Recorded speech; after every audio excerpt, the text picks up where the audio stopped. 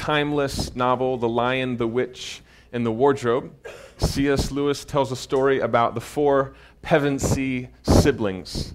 There's Peter, Susan, Edmund, and Lucy, who accidentally stumble their way through a wardrobe into this magical country called Narnia. This is a country full of talking animals, and there's a white witch that has cursed the land with this perpetual winter. I'm sure you've all probably heard elements of this story. At a critical moment in the book, three of the children, Peter, Susan, and Lucy, they're having to move across the country, sneak across Narnia to make their way to Aslan, who's this great lion and the Jesus figure of the story. And as they're making this secret journey across the country, they come to a moment when they have to cross this large clearing.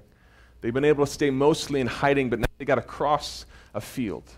And as they're moving across the field, they hear this sleigh with bells suddenly behind them, and they think it's the white witch that's hunting them down. So they start running for their lives across this field, and they just get across the clearing into this place where they could hide, and they hear the sleigh stop right behind them. And they're hiding and waiting in the silence. And finally, they send out their guide, Mr. Beaver, to check and see if everything's all right. And he goes out, and quietly they're waiting and waiting. And suddenly, Mr. Beaver comes back, and he's full of joy. And he says it's not the white witch that was behind them. Instead, strangely in Lewis's story, it's Santa Claus that was behind them. And so suddenly the children come out really excited because it's been winter for a long time in Narnia, but it's never been Christmas. Now that Santa Claus has shown up, it's a sign that the white witch's curse is starting to melt away. Not the white witch, rather Santa Claus, he begins to get out various gifts from his bag that he gives to each one of these children. To Lucy, he gives this small vial full of liquid. A single drop of this liquid could heal any disease or wound or injury. And to Susan, he gives a bow and arrows, and he also gives her a horn that will bring help whenever it's sounded. And to Peter, he gives a sword, this great sword that he can use in this upcoming battle against the White Witch. And each gift is important for their upcoming adventure and is also fitting for each one of these children. Now, a lot of commenters on The Lion, the Witch, and the Wardrobe, they draw out how weird this scene is. Like, out of nowhere, Santa Claus shows up in Narnia. Like, this is just really strange, Lewis. It doesn't seem to fit at all. And there are some good reasons why Lewis is doing this, literary reasons, but he also has a good reason for us about God. That he's trying to teach us and children who would read these books that God is including us in his mission of renewal. And more than that, God is gifting us in fitting ways for his work. So we could read a book like The Lion, the Witch, and the Wardrobe, and often can think, man, I wish our world was like that. I wish I was drawn into and included in an adventure and gifted in ways to be meaningfully active. But what's so brilliant about Lewis's writing is that this is precisely what is true of us. That we have been included in a pivotal, important mission. More than that, God has gifted us in ways that are fitting to what he desires to do in you and in me. He has gifted you here this morning. So we've been looking recently, talking about how we are sent on a mission. Stay with me. We are sent on a mission. That God did not call us to receive Jesus and then stay in passive Christianity. That's not what he intended us for.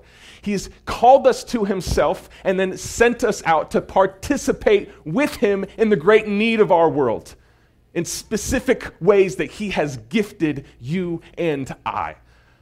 So this morning, we're going to continue to look at how we are sent and that God does not send us empty-handed or ill-equipped, but rather he sends us with good gifts to use in his mission. You with me this morning?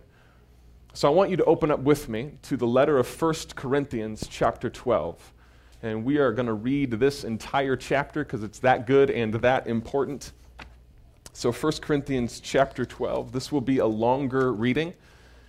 We'll have all of this on these slides for you here this morning.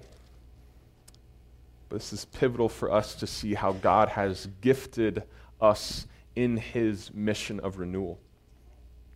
So hear these words again from 1 Corinthians chapter 12. It says, "Now about the gifts of the Spirit, brothers and sisters, I do not want you to be uninformed. You know that when you were pagans, somehow or other, you were influenced and led astray to mute idols. Therefore, I want you to know that no one who is speaking by the Spirit of God says, 'Jesus be cursed.' And no one can say Jesus is Lord except by the Holy Spirit. There are different kinds of gifts, but the same Spirit distributes them. There are different kinds of service, but the same Lord. There are different kinds of working, but in all of them and in everyone, it is the same God at work.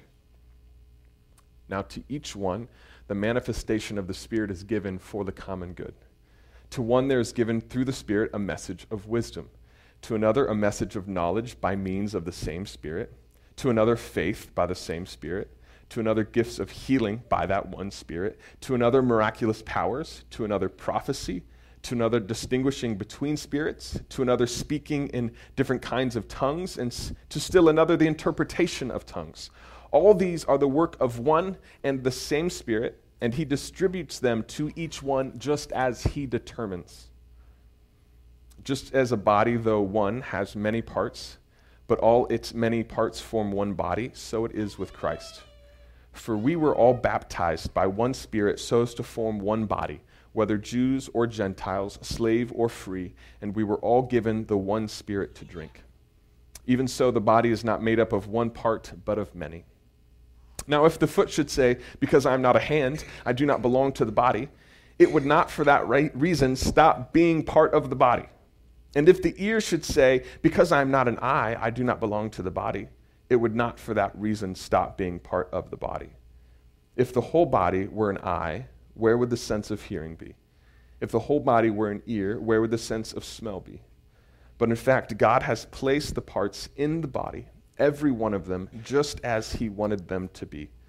If they were all one part, where would the body be? As it is, there are many parts, but one body. The eye cannot say to the hand, 'I don't need you,' and the head cannot say to the feet, 'I don't need you.' On the contrary, those parts of the body that seem to be weaker are indispensable, and the parts that we think are less honorable we treat with special honor.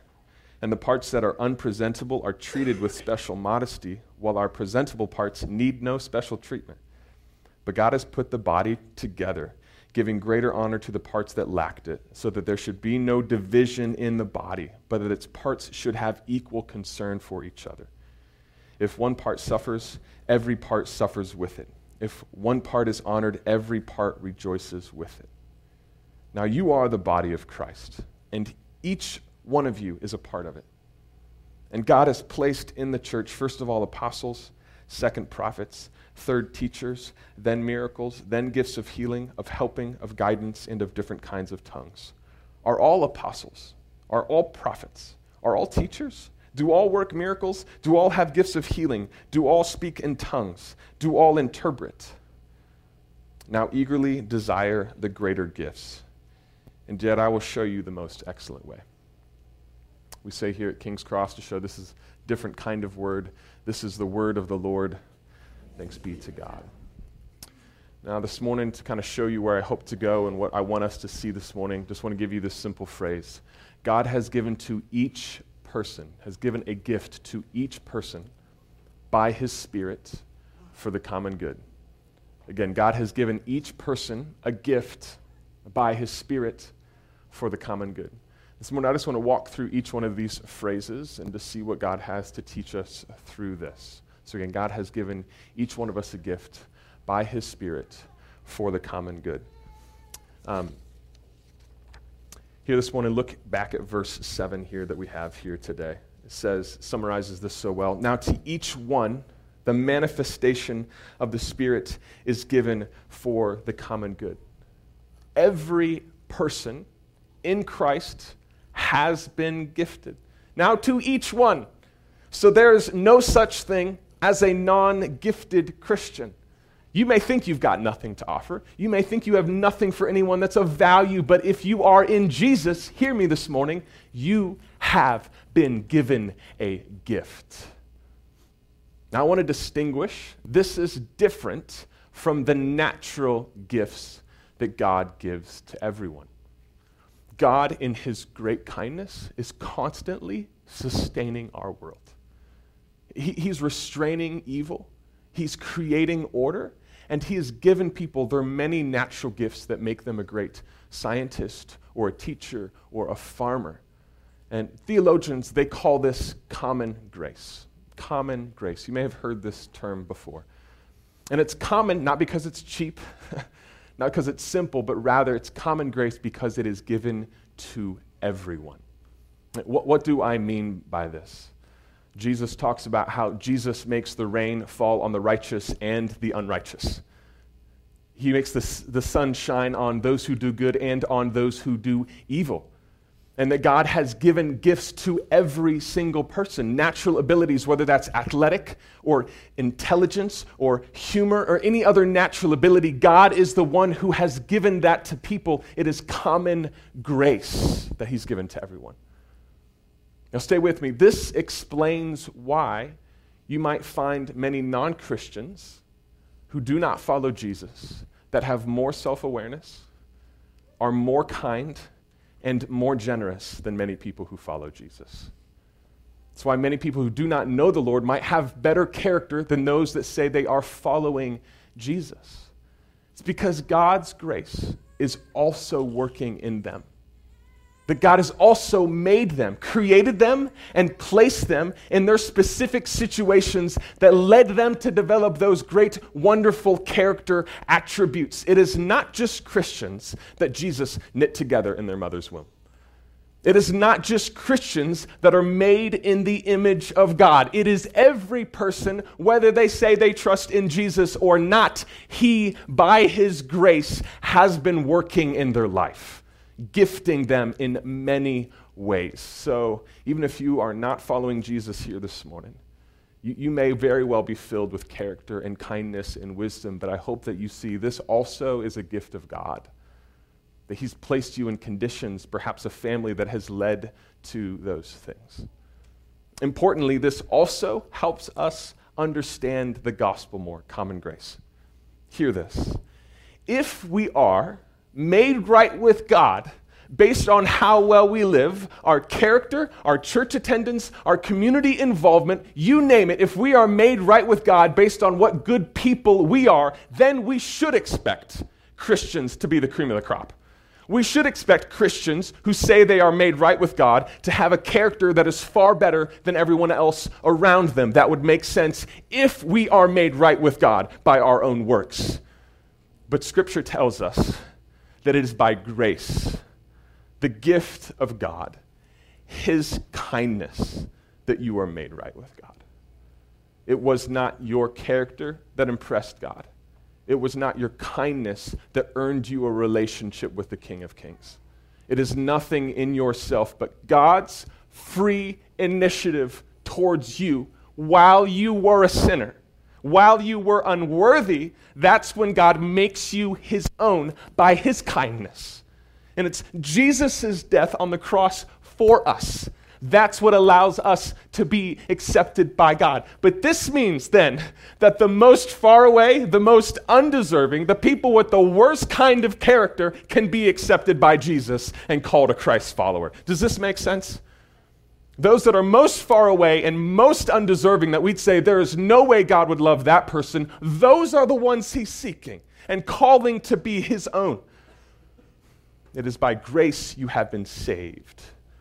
So if this is true, if it's not our character, it's not our moral performance, not what good people we are, that's what's leading us to be made right with God, but it's by faith, this living connection and trust towards you. Jesus, I do not have what it takes. I could never be impressive enough for you. It is you by your kindness that you receive me. Then we should expect that Christians might be still pretty messy. If it's truly by grace and Jesus' kindness that we come to know him, then we should probably expect that those who say they are Christ followers still might need quite a bit of time before they demonstrate the kind of life we should expect of someone who says they know and are in a relationship with the living God. This could take a minute. So you might find that you have better character than those that say they follow Jesus. And just stay with me. This does not mean that Christians therefore have an excuse to remain in immaturity or to have poor character. Christians are expected to grow. As Paul says, you need to put off your old self and you need to put on the new self created to be like Christ. You are in a process of transformation. That is the expectation by the grace of God in you. You do not stay the same. You do not remain in your old ways. There's change because of God in you. However, again, if you are not following Jesus here this morning, you might see the lives of Christians around you and you might say, I know I'm a lot better than they are. And honestly, that might be true. You might have more patience than the Christians you know. You might be more generous than the Christians you know. But hear me, no one was made right by their own works and their own effort. Every Christian you see was made right with God by grace, his kindness. And it is the same with you. You will never earn God's favor based on how well you live. It will only be because you come to God and say, I need you to make me right with the Father. Right. Do you see this? It's only by grace that you are saved through faith. So all this to say, it is not our natural gifting that Paul is talking about here in 1 Corinthians 12. Yes, there's a common grace, the gifts he gives to every person, but that's not what Paul is talking about here in 1 Corinthians 12. He is talking about gifts that God gives by his Holy Spirit to every person who's in Jesus. Every person who's in Jesus, he gives gifts by his Holy Spirit. Now, this could be a strengthening of a natural gift that you already have. Let's say before you knew Jesus, he'd already led you to grow in patience. But now that you are in Christ, he increases that and strengthens that by his Holy Spirit. So now you have far more perseverance and faithfulness towards those who are difficult. It's by his Spirit. Or again, you might have had a positive attitude before you came to know Christ, but now that you are in him, he is increasing this by his Spirit as a gift that you might be excellent at encouragement, seeing the challenges in other people's lives and speaking life into them. These are all gifts by his Spirit. When we talk about spiritual gifts, what comes to mind for many people are the strange and supernatural gifts, like speaking in tongues or prophecy or miracles or gifts of healing. These are the ones that get a lot of attention, and they are great gifts. And yes, they are still active, I believe Scripture is saying, still today, and meant to be used in the body. But we sometimes forget that God is also working in many ways by his Spirit in us and is gifting us. Let me read this from a different passage, Romans 12, verses 6 through 8. Paul writes this. He says, we have different gifts according to the grace given to each of us. If your gift is prophesying, then prophesy in accordance with your faith. And hear this. If it is serving, then serve. If it is teaching, then teach.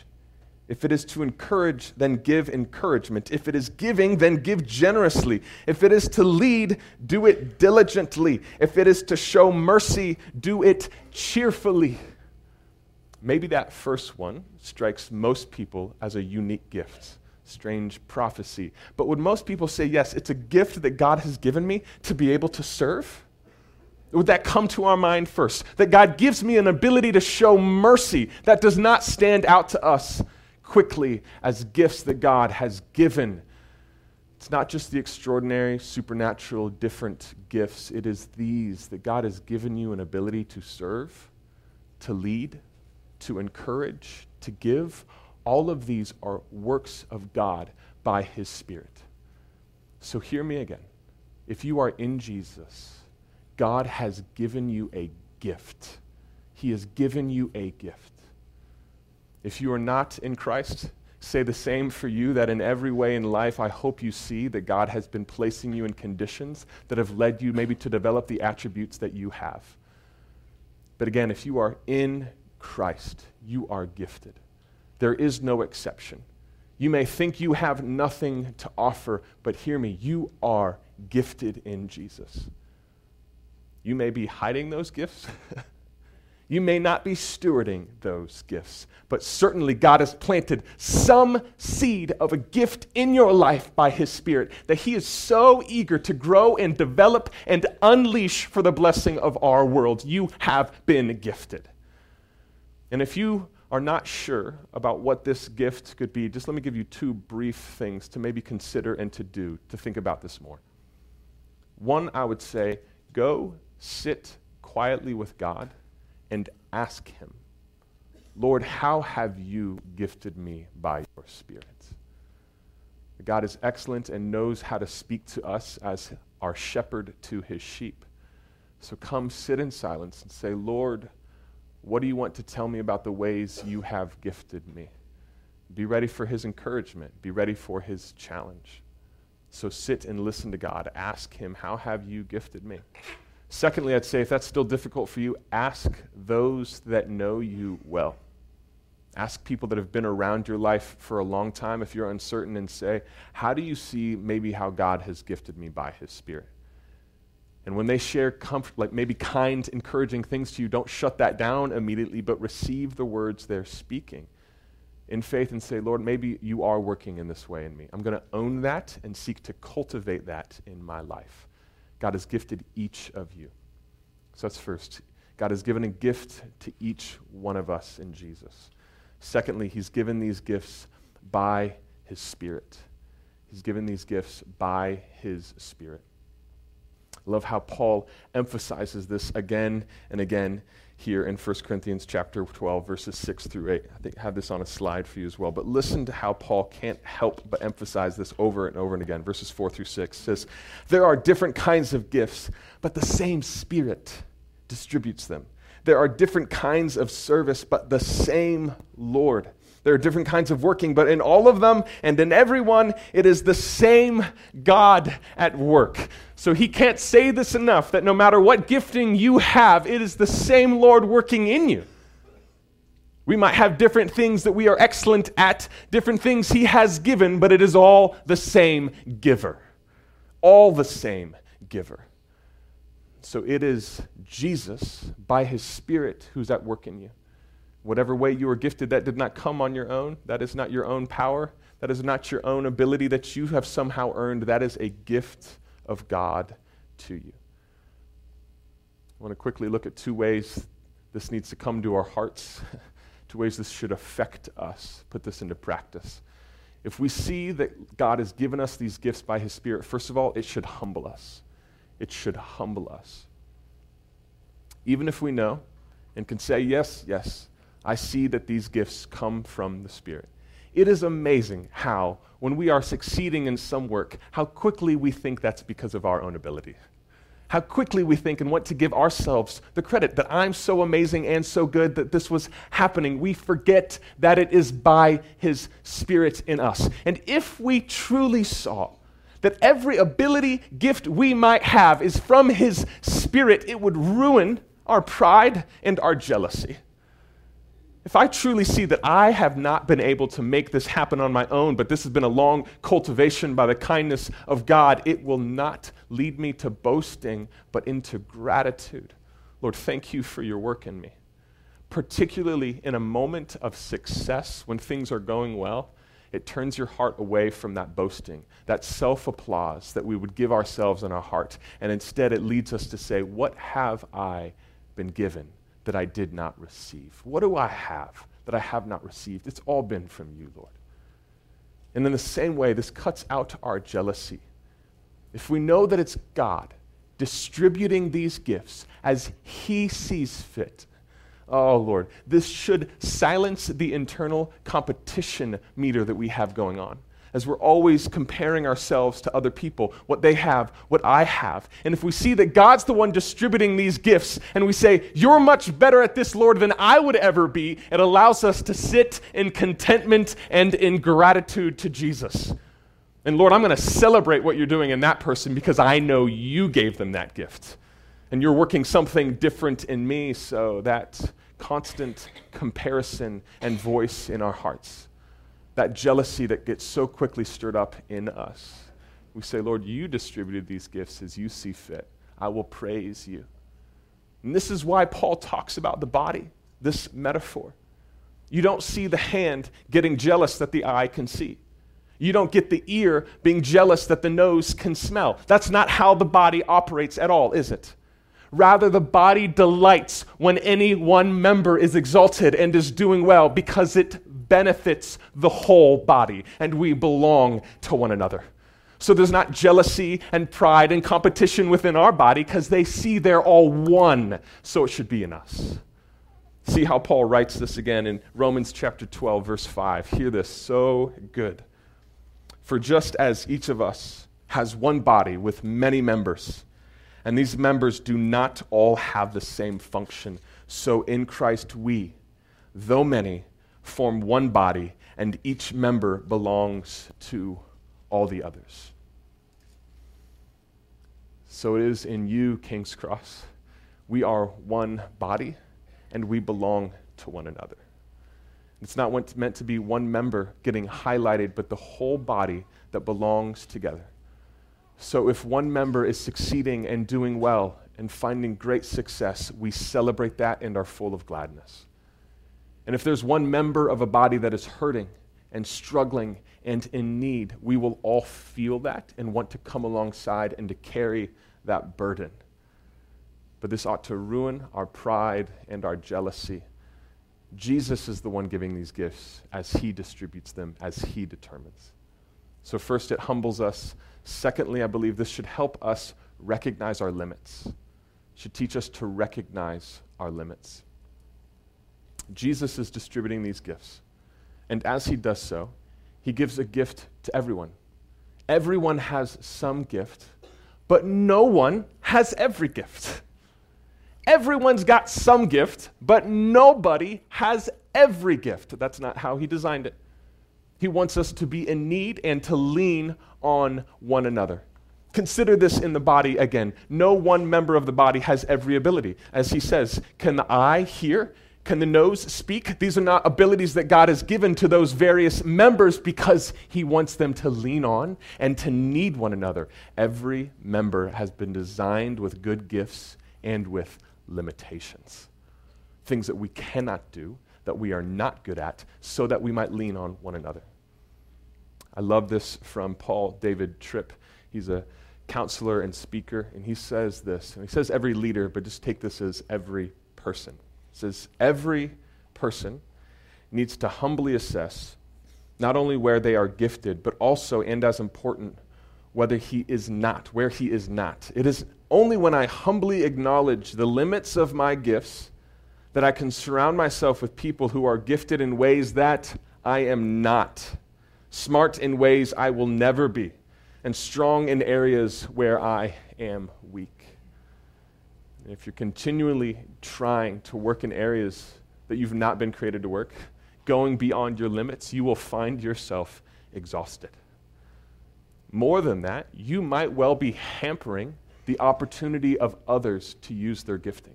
If you're constantly filling in that space because you think you're needed there too, you are hampering the ability of others to use their gifting. It is in seeing our limits cause us to step back and actually lean on one another.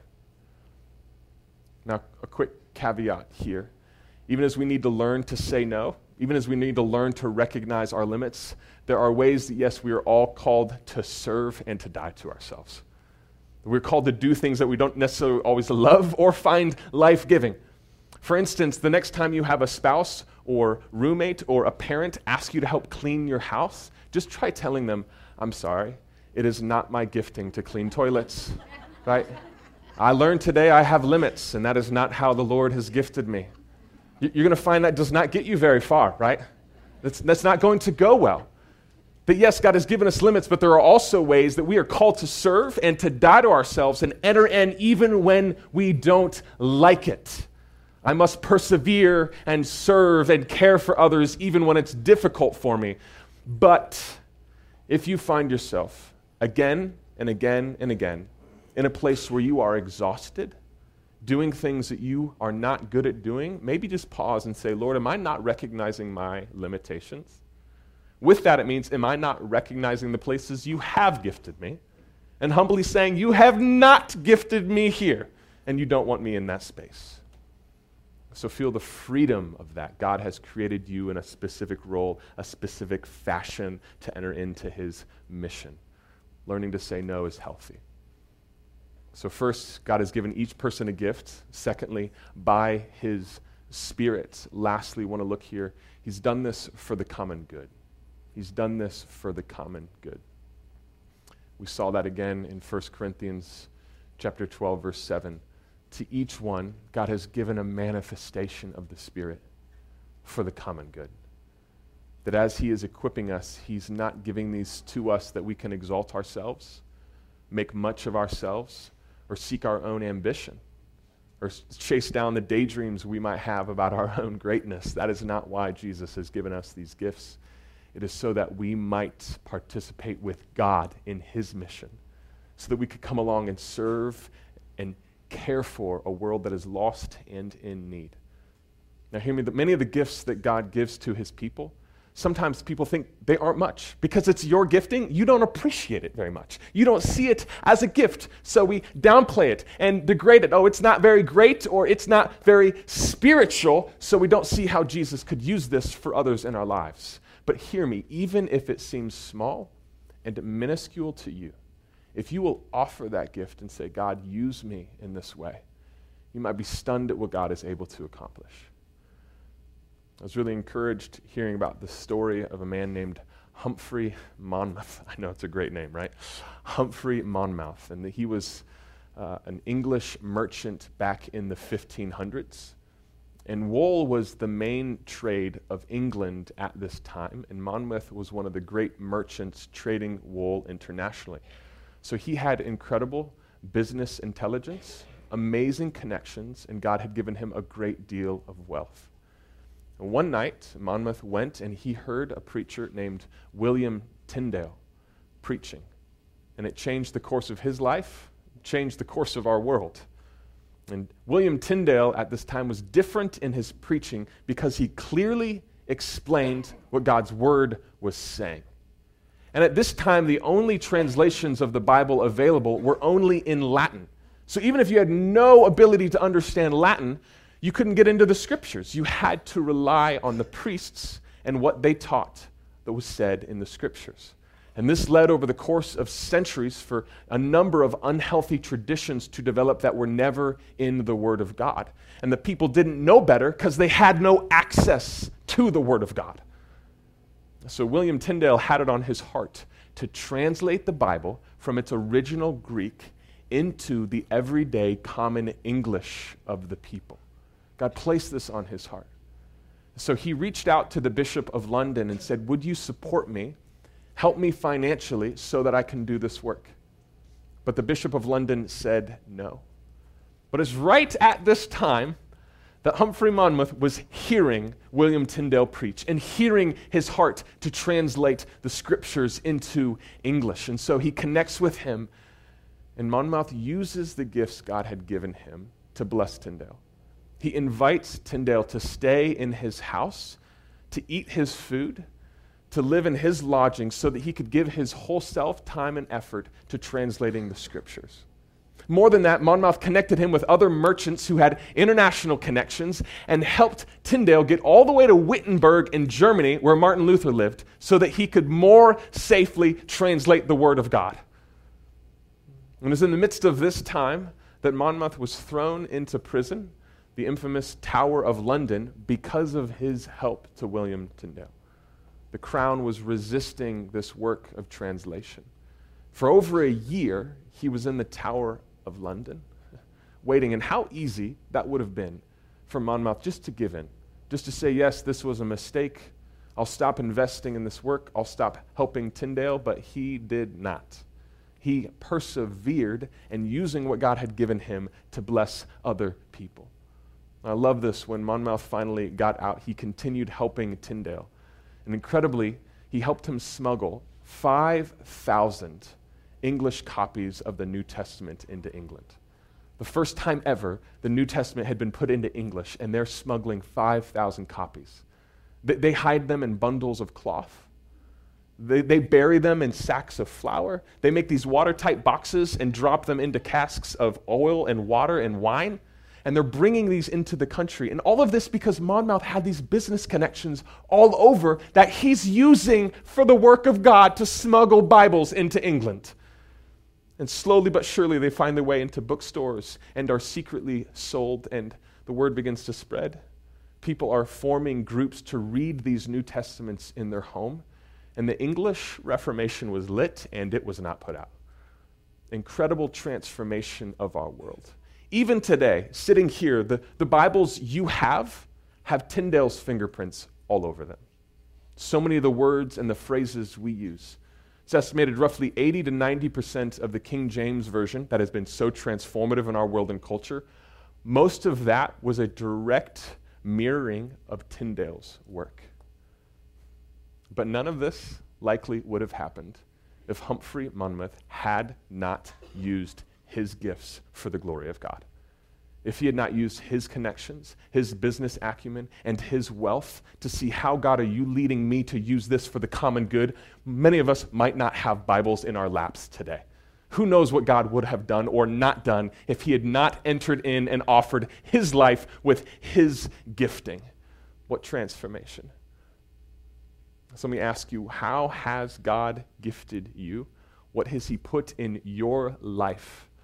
And how are you using that for his glory and for the common good? I'm going to invite the band to come back up here for us to sing a little bit more here. But helps me see how much I should appreciate, how much I should investigate what God has given me when I see what great lengths God has gone to make me his own and to give me these gifts and include me in his mission. These gifts came to you, and they were not cheap. They were not simply bought for you to live in these ways of God. But Christ came and gave his very self that he might draw you into a living relationship with God and that his Spirit might come dwell in you to gift you in specific ways. None of this was cheap or easy for God. What great cost for you to be involved in his mission. So appreciate, praise him for his gifts, investigate them, and use them for the common good. And that, would you all pray with me here this morning? Jesus, we know there is such immense need in our county and here in central Kansas. We know there are many people who are hurting and who are lost and who need your presence and your gospel. And Jesus, the way you have designed for your work to go forward is through your body, through your people in this room and the ways that you've gifted them, Jesus. So Lord, I pray, would you stir up right now an awareness of how you desire to work through these people? God, would you silence those voices of false humility that say, no, this is not an ability that I have. Instead, would they own, yes, Jesus, I believe you are using this in me. I accept and receive that this is something you're longing to cultivate and grow in me. Lord, would you lead us into thankfulness and gratitude? Would you lead us into boldness for your kingdom here?